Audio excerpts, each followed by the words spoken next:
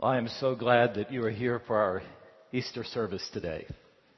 I have some of my pastor friends who complain that there are some people who only go to church on Easter and Christmas.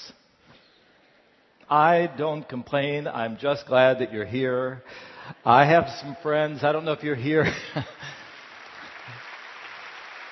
I have some friends who told me, who come from another religion, never been in a church, who told me they're going to be in church today. Maybe you're like that too.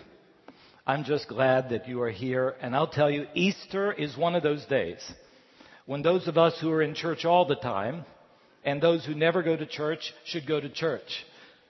I'll tell you why. Because if you want to know what this is all about, what this Christian faith is all about, today is the day to come.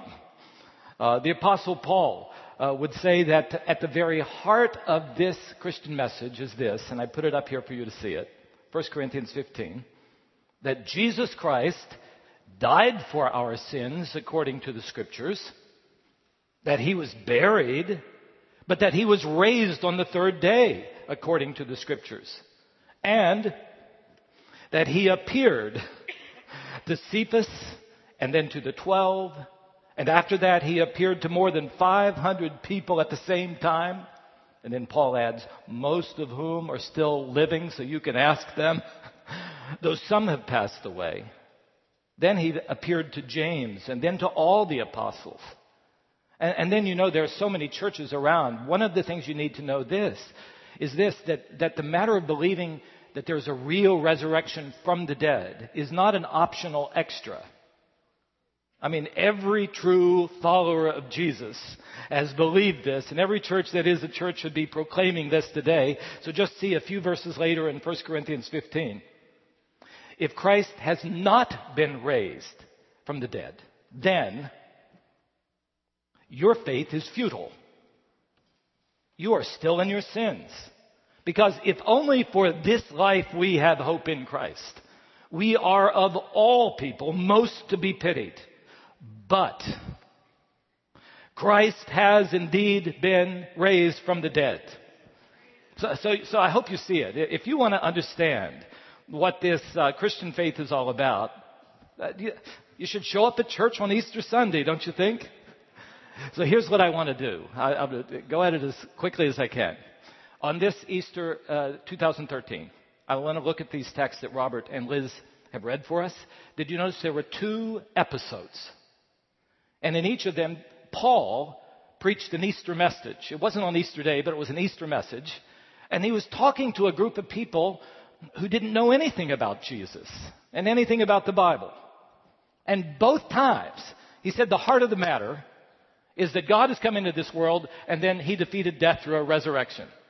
See, and that's what we're celebrating, right? So let's look at those episodes. Episode number 1, here's what I called it. Street preaching at the Rose Parade. Not really. Not really. I just wanted you to wake up for a minute with me here. Actually, they were in Athens, Greece, at a place called the Areopagus, or Mars Hill, it was sometimes called. And the story can be found in Acts chapter 17. So, Athens, Greece. It was the entertainment capital, sort of the cultural capital, and even the intellectual center of the ancient world. In so many ways, I've thought, that's a lot like Southern California. So I started thinking about what kind of an event in our own community would we expect to have a lot of people roaming around. And the Rose Parade is what came to my mind. And so if you can envision that, that's happened all the time at Mars Hill. I've been there, and I think I have a picture of it here for you. You can see. Right now, there's not so much that happens except tourism. But back when Paul was alive, it was a hill overlooking Athens, Greece. And there would be booths set up and people would be there. There would be intellectuals there. I don't think they had a Caltech. Let's say Athens Tech was there.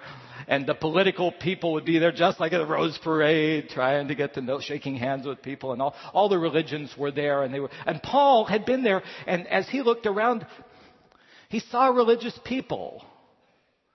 They believed in some sort of spiritual life. They'd carved out things, different booths where they were trying to get people to buy their gods and things. And he looked around and he said, these people believe in some sort of a God, but they don't know God. You can read through his sermon. He became very passionate about this, I think, if you would have heard him. They need to know about Jesus.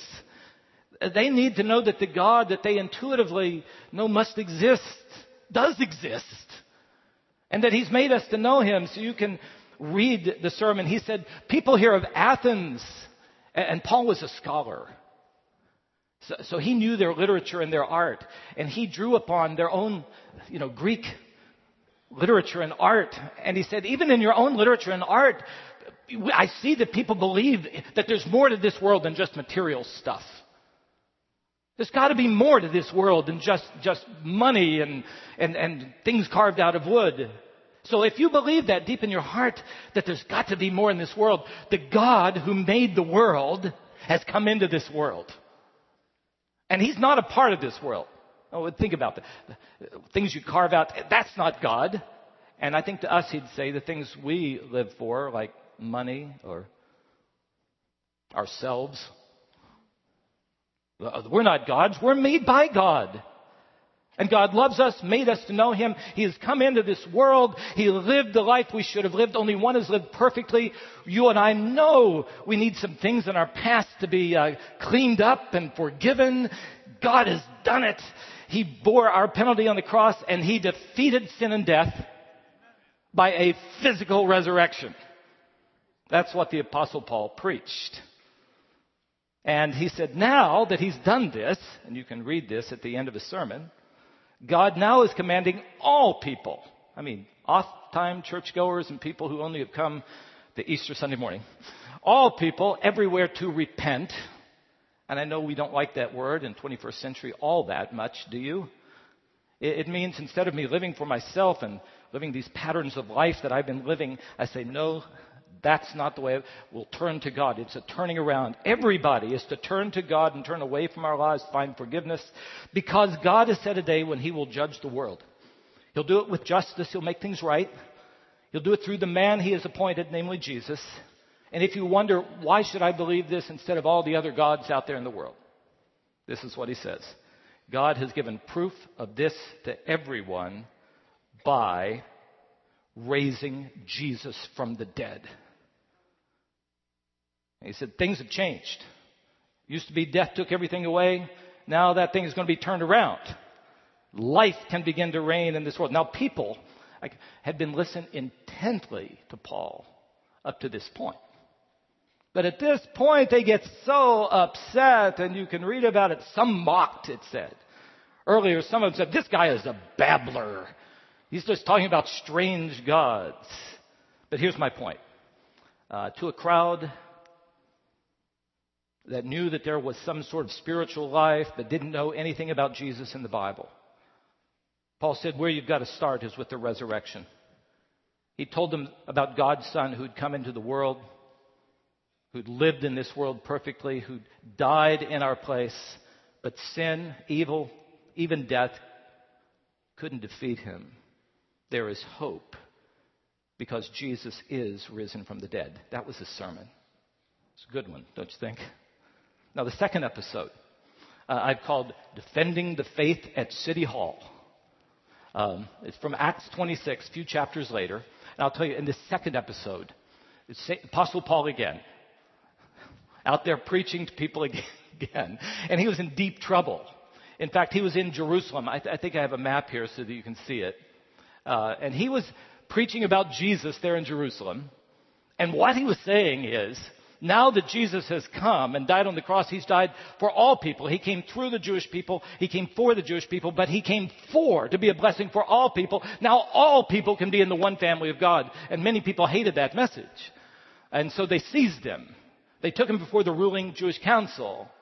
But Paul was a Roman citizen. Now, I don't know if you're tracking with this, but he had certain rights as a Roman citizen. So he was able to get out of being captured by the Jewish authorities. And they said, we've got to get him out of here, because they'd heard that there were people there in Jerusalem who had taken a vow that they were not going to eat and drink until they had gotten rid of Paul. So they whisked him away, and they took him, if you look at that map again, up the coast. Can you put that there? Great map. From Jerusalem, they took him up the coast. See the Caesarea up there? I've been there many times. It's a beautiful place. It's right on the seaside. Herod the Great had built this remarkable city, and I hope you'll get to go and see it. But it was a governmental city of that area. And while Paul was there, he was taken to see two powerful political people. One was the governor. His name was Festus, the governor of that whole area. And the other one was the local king. I know king seems bigger, but in this situation it wasn't. The local king was Agrippa, who had grown up in Rome, though he was a Jewish man. And so they were going to have to see, why did these people seize Paul down there in Jerusalem? And so Festus, the Roman man, heard about it, and he summarized the problem. You can see it in verse 25, verse 19. I think I put it here so you can see it. So here's the problem, he said. There is a dead man named Jesus, whom Paul claims is alive. See, they just weren't used to seeing people dead one day. I mean, completely dead. Not just mostly dead. I mean, really dead. And then walking around. So, you see, the heart of this matter, you see it, is what we're celebrating today. And Paul's message to these two powerful men is what I want to talk to you about today. He said, I personally met Jesus. I was not a follower of Jesus, Paul said. In fact, I was on a road going to a place called Damascus where I was going to persecute people who talked about Jesus. When I've got to tell you, a governor and king, I met him. I know he died, and then I met him personally. And he let me know that in spite of what I had done, he loved me, that he had died to pay for my sins and evil, and he in fact had lived and died so that all people, Jewish people like me, Paul would say, and Gentile people too, can come to know God personally when they turn their lives over to him and put their faith in Jesus. So he said, we know God is greater than the evil in this world because Jesus bore it on himself. We know that God is greater than even the worst enemy, than death, because Jesus embraced it and overcame it with a resurrection. It happened, he said. Jesus came, he lived, he died, and he rose again. Now, Festus, the governor, he was also listening happily to this. If he'd been in our world, probably playing around with his iPad, looking, seeing how many. Can't see up in the balcony. Might be a few of you doing. When he had to drop that thing for just a few moments, and when Paul talked about the resurrection from the dead, here's what happened. The governor said to him, Paul, you are out of your mind. Your great learning is driving you insane. Which is almost the opposite of what people today say. If you're religious, they say you haven't had any learning. But back then, they knew that this man was well educated, and you have lost your mind. And to this, Paul said, Governor, I am not out of my mind. I'm quite rational. Listen to me. I'm simply telling you about what happened. And, he said, if you wonder, you can ask King Agrippa, who lived there in the area, about it, and hear one of the most remarkable statements in the Bible about the resurrection. It's found in chapter 26, verse 26. He says, Governor, the king is familiar with these things about a man dying and then being raised, and I can speak freely to him. I am convinced that none of this has escaped his notice because it was not done in a corner. In other words, this claim that he made, that a man had really died and had risen again, wasn't something that was hidden back there. But there are witnesses all over the place. You've got to remember, this happened like 15 years after the death and resurrection of Jesus. The witnesses to this, they were still alive, at least most of them. Paul would say a group of women were the first ones to see that he was risen. And then some of these followers of Jesus, earlier ones who were afraid on the way to Emmaus, then they saw him. Then the 12 closest ones, the apostles, they saw him too. And then 500 people at one time saw that this one that they had seen dying one day was risen again. We know he died. He really died. But king and governor, it happened. He is risen. We have seen him. And see, Paul was saying, Governor, the king knows this because all the witnesses are out there. I am not out of my mind because the evidence is indisputable. And then look at this interchange. I put it with the king. Agrippa may be a little bit embarrassed because he was called to say, you know that everybody's talking about this. Agrippa said to Paul, do you think that in such a short time you can persuade me to be a Christian? And Paul replied, I wish I could give replies this quickly. I go home and I think of really good things afterwards. But look at what he says. Short time or long, I pray to God that not only you, but all who are listening to me today may become what I am, except for these chains. All right, there are 2 Easter messages, right? Now today we're here.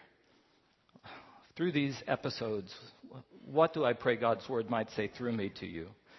And I thought of 1,000 things, but I knew you wouldn't stay that long. So, first thing I just want to say is something about having questions about God and about matters like this. That a man truly could die in this world and defeat death and offer you hope and a new life, that resurrection from the dead can really happen. I want to say just a word about this. Years ago, when I was living in Chicago, I was a business academic community there. After a message I gave, I had a wonderful man come up to me, and he said to me something like this, Pastor Waybright, I'm not religious, but you gave a good speech today. My wife has started coming to church. Somehow she likes to listen to you, but she told me you are an educated man.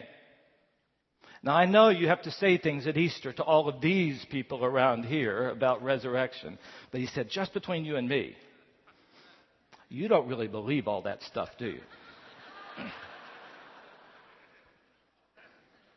Some of you might be thinking that too. And he went on to tell me what I had heard so many times in my life, that he believed that the people in the Bible who wrote these stories were sincere, but they were gullible and misguided. Ancient people believed in anything. They believed in miracles. And he said, yeah, there are some of these churchgoers. They believe that stuff, but you and I, we don't believe in such superstitions. So listen to me today. You with me? Ancient people were not as gullible and uninformed as we moderns like to think. I'll tell you, in both of our stories today, when Paul talked about a person who was dead walking around, they weren't ready just to buy that because they were ancient people, right? I mean, in their world, they didn't have people who in one day were seen really to die, and then on the next day do the things that people had seen Jesus doing. He ate fish, and it didn't just fall through his body. He had meetings with people. But the point is that people had seen that this bodily, physical resurrection of Jesus had happened. But their philosophers among the Greek people, and they didn't believe that these things happened. Read that Acts 16 story. The Stoics, the Epicureans were there, 2 of the major philosophies. Both of them said and taught that when a person's body goes into the grave, that's it. There were a few people who believed in what was called the immortality of the soul, which is kind of like what some people think now, that we sort of float off into clouds with harps or something. And there were a few people who believed that the body, that the soul that we have enters into some other living creature, but they didn't believe in this. And yet, before the end of a century, people among every people group, including these Greeks, were following this Jesus. How'd that happen? And the answer is given in what Paul said to Festus. Look at the evidence. There are people all around who have seen this. Credible witnesses saw Jesus crucified. Hundreds of us are witnesses to it. It didn't happen in a corner. It's true. So I want to say to you today, so many centuries later, to consider the evidence too. If you have many questions, go ahead and ask them. Question your questions. So many people tell me they think that the early church people made up this story so that people might, become a part of their group. Well, I'll just one thing. Did you know that women were not viewed as credible witnesses in the first century world? I know that might offend some of you women, but it's true. If they were going to make up a story just to try to get people to follow their group, why would they have had the first witnesses being women? You wouldn't do that if you were making up a story. Do you know why they said the first witnesses were women? Because the first witnesses were women. That's why. That's why. And then hundreds more have done it. And then just think of the disciples. They, like so many others, when they were following somebody and that person has been imprisoned or dies, they disperse, or they're afraid, or they're cowering. So one day that's what happened. The close disciples were cowering in an upper room, afraid. It's not true, Luke 24. And the next day they were out telling everybody about Jesus. Where'd that come from? They had seen the risen Jesus. And it didn't just happen a little while. So many of those same disciples, almost all of them, preached it their whole lives. And at the end of their lives, they were willing to die for this message. I'm telling you, there might be 2 or 3 nuts who would die for a hoax, but not all of them. The very existence of the church comes because people saw that this happened.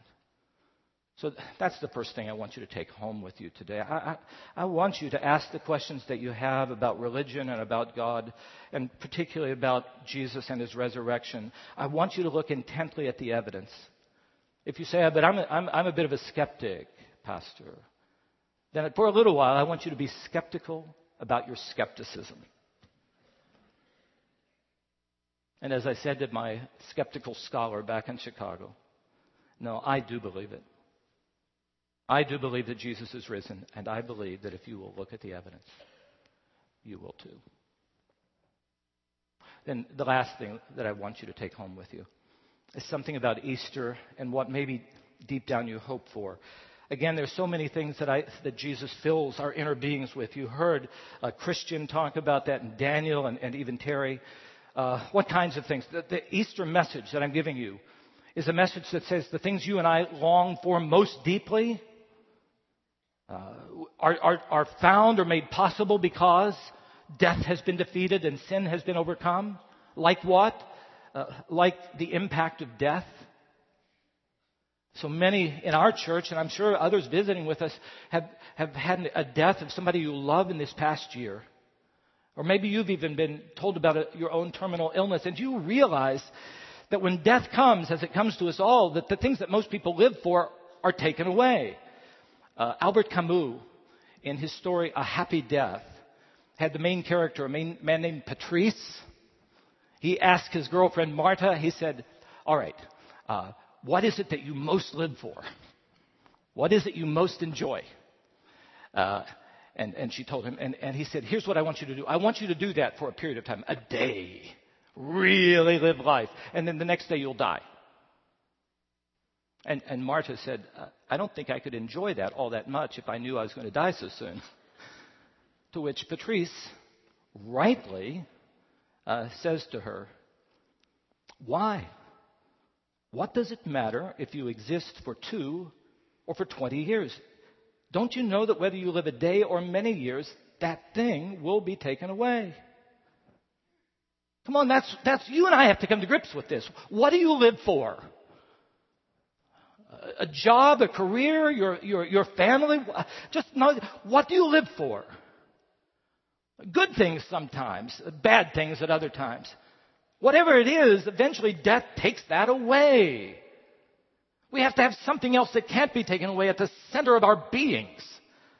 And what Easter declares to you is that thing you long to be true is true.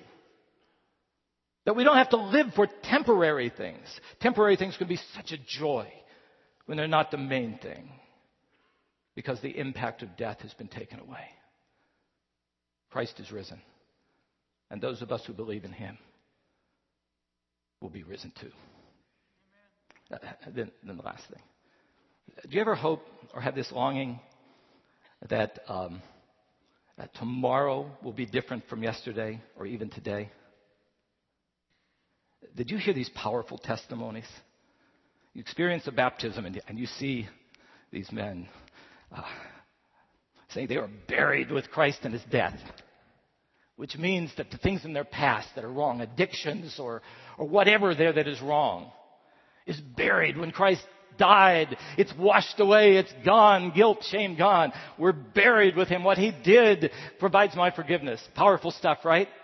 And then strong Jeff pulls them out of the water and you are risen to live a new life. Is that possible? These are great men. They're not perfect men. Ask their families. I love Christian. One of the things brought him to Jesus, he knew some things needed to change. Can they change? One of my favorite quotes, Alexander Solzhenitsyn. Human nature changes not much faster than the geological formations of the earth. It's slow. We're slow.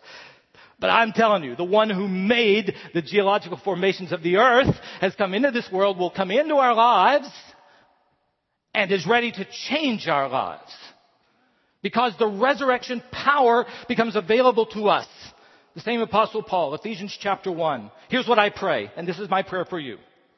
That you may know the hope to which he has called you.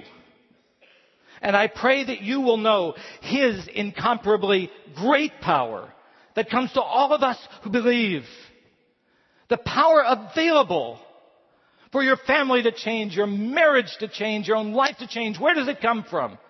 The power that God gives us is the same as the mighty strength he exerted when he raised Christ from the dead. Oh, hallelujah. And the response he calls us to is the very same one he called to the people to in Athens, Greece, and these two powerful people. To the people in Athens, Acts 17, God commands all people everywhere to repent. Are you honest enough to say there's some things in my life that need to change? There's some things in my life that need to be forgiven. He's ready. He's ready to take those things and cast them away. He calls all of us to turn our self-directed lives over to him, to turn away from them to him. And as he said to the king, do you believe? Believe on the Lord Jesus Christ. You will be rescued. Your life can be different. Because Jesus Christ is risen. He is. Jesus Christ is risen. Jesus Christ is risen. To his glory. Amen. Amen.